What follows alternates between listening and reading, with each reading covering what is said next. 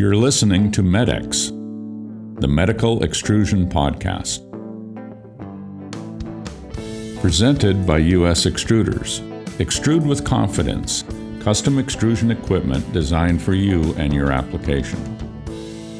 Welcome to the MedX Podcast. I'm Steve Maxon. Today's discussion is focused on transforming extrusion from an art to a science. Our guest is Braulio Polanco, founder and CEO of Systematic Extrusion.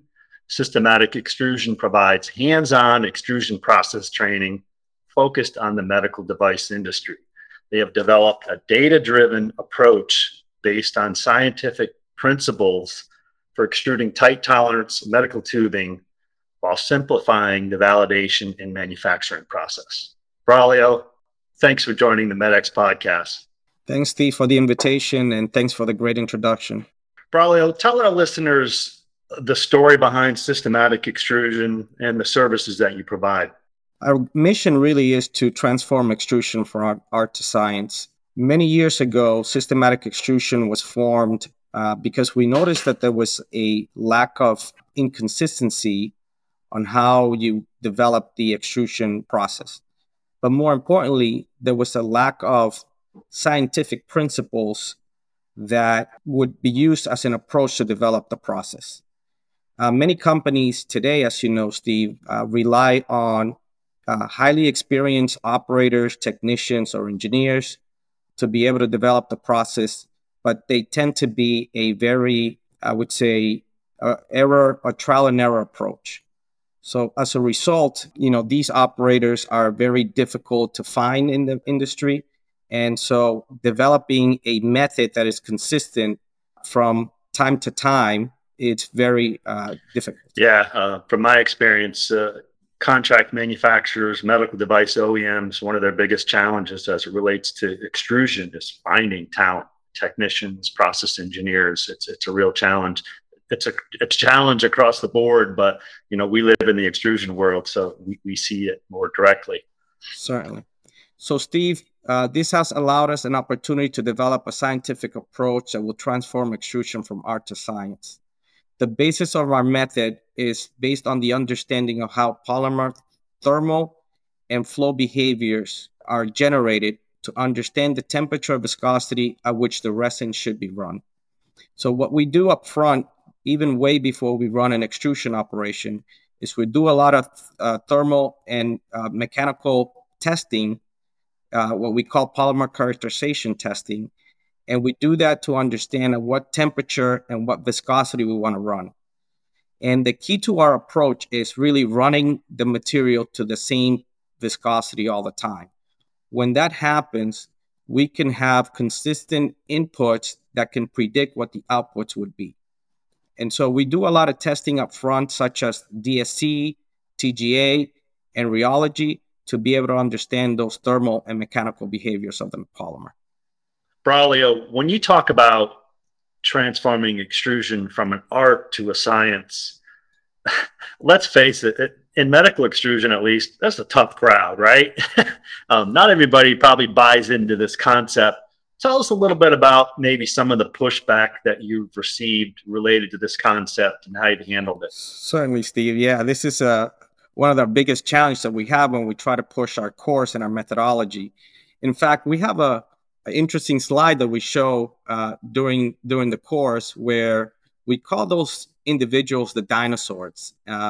And we have a great friend of ours who drew a picture of this dinosaur predicting how, they're the most knowledgeable senior people, but they need to figure out how to adjust.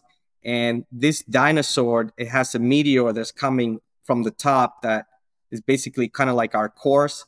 And they need to either get on board or jump off the boat. But that is the biggest challenge we have. It is very difficult to convince people that have been doing this for 20, 30 years on how to do something different, a different method, right? That's based on science. It's not that their approach doesn't work. It's just that it may take longer, right? So it's a very iterative trial and error approach where we have a way that you can consistently do it, whether you have 10 or 15 years of experience. But one of the good things about our course is that not only is it learning the theory, But we also have a portion of it that it's a hands-on portion that proves that our theory works.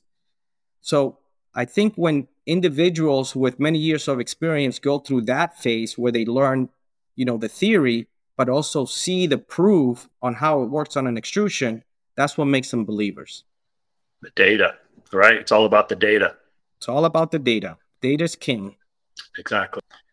So the testing that you do, if you think of a reflow catheter, a common reflow catheter that has variable durometers, starting maybe with nylon and P-backs going from 72D down to lower durometer, maybe even a soft TPU on the tip.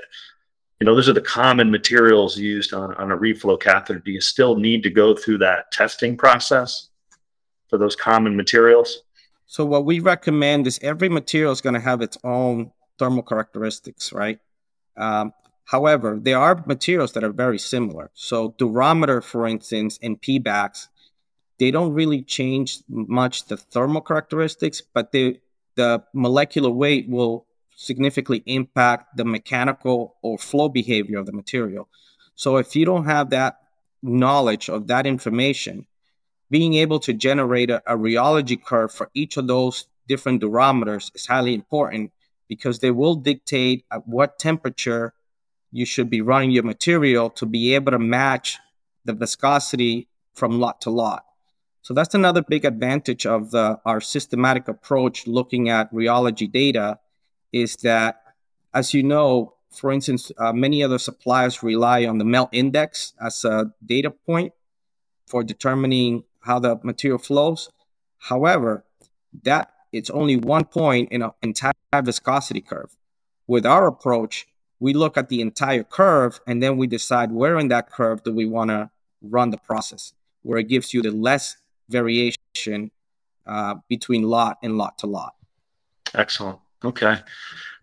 Braulio, when you think of the different phases of a medical device development to commercialization, prototyping, optimization, verification, validation, design transfer, commercialization. In the context of extrusions related to a medical device, a sheath, a catheter, a delivery system, walk us through this data-driven approach that could potentially allow contract manufacturers, medical device OEMs to have a competitive advantage when they're bringing devices to market. One of the big benefits of having this data approach is the fact that you have a system that you follow. And it doesn't really matter whether you're an operator that started, a couple of months ago, or if you're somebody that's been in the industry for, 20, 30 years. So with this approach, you can actually develop procedures to follow on how to develop the process. Another big aspect is basically, is kind of we alluded to, is that it removes the experience level need for how to develop a process. But more importantly, what correlates to, output is being able to run a resin with the same viscosity all the time also removes that lot to lot variation that we normally see.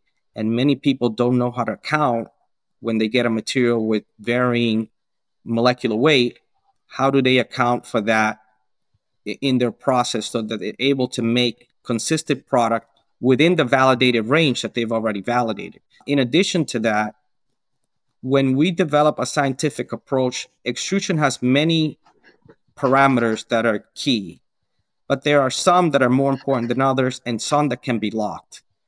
With our approach, what we do is we define what are the key process parameters, lock the ones that don't require to have a range, and with that, it simplifies the validation process. So what we claim when we talk about scientific extrusion is that you can actually control your entire process with only two parameters. And that enables to have a very simple validation approach, because now you only have to worry about two key parameters instead of five or six or seven parameters that you would have to do a DOE on, which becomes more complex. Braulio, you and I could talk for hours about medical extrusion, but we have jobs to do. And I think that was great information for our listeners. And we'll leave it there, but we'll try to have you back on another time. Thank you so much. Thanks for the invitation, Steve. Look forward to it. Bye-bye. Thank you for listening to MedX, the Medical Extrusion Podcast, presented by US Extruders. Please subscribe to make sure you're getting the latest episodes. For video episodes, go to us-extruders.com/podcasts. All links are available in the show notes.